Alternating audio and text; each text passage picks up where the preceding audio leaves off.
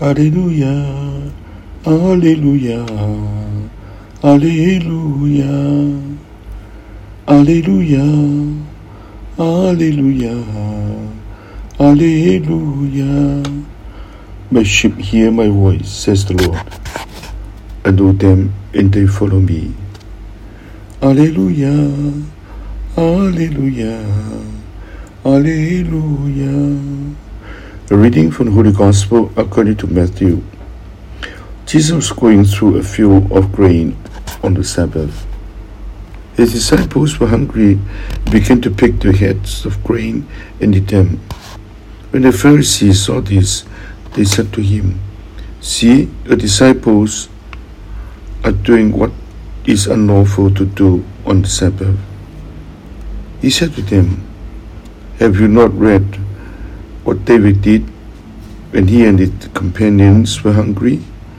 How he went into the house of God and ate the bread of offering, which neither he nor his companions, but the priests, could lawfully eat?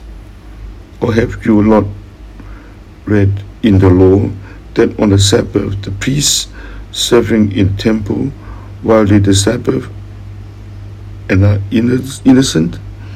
I say to you, something greater than the temple is here.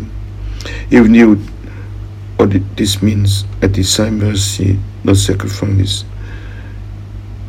you would not have condemned these innocent men. For the Son of Man is the Lord of the Sabbath. Gospel of the Lord. Alleluia, Alleluia, Alleluia. Jesus, He is the Lord of Sabbath.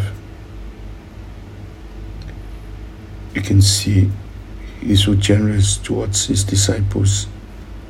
All the disciples, the all people. Jesus doesn't work on follow the laws, but on love. Let's learn from Jesus the spirit of living. Not so much we do, but so much we love. God is choosing each one of us to follow Him, follow His way, to serve, to love. He's teaching us not to so much follow the rules, but follow the Spirit of God. His Spirit is always ready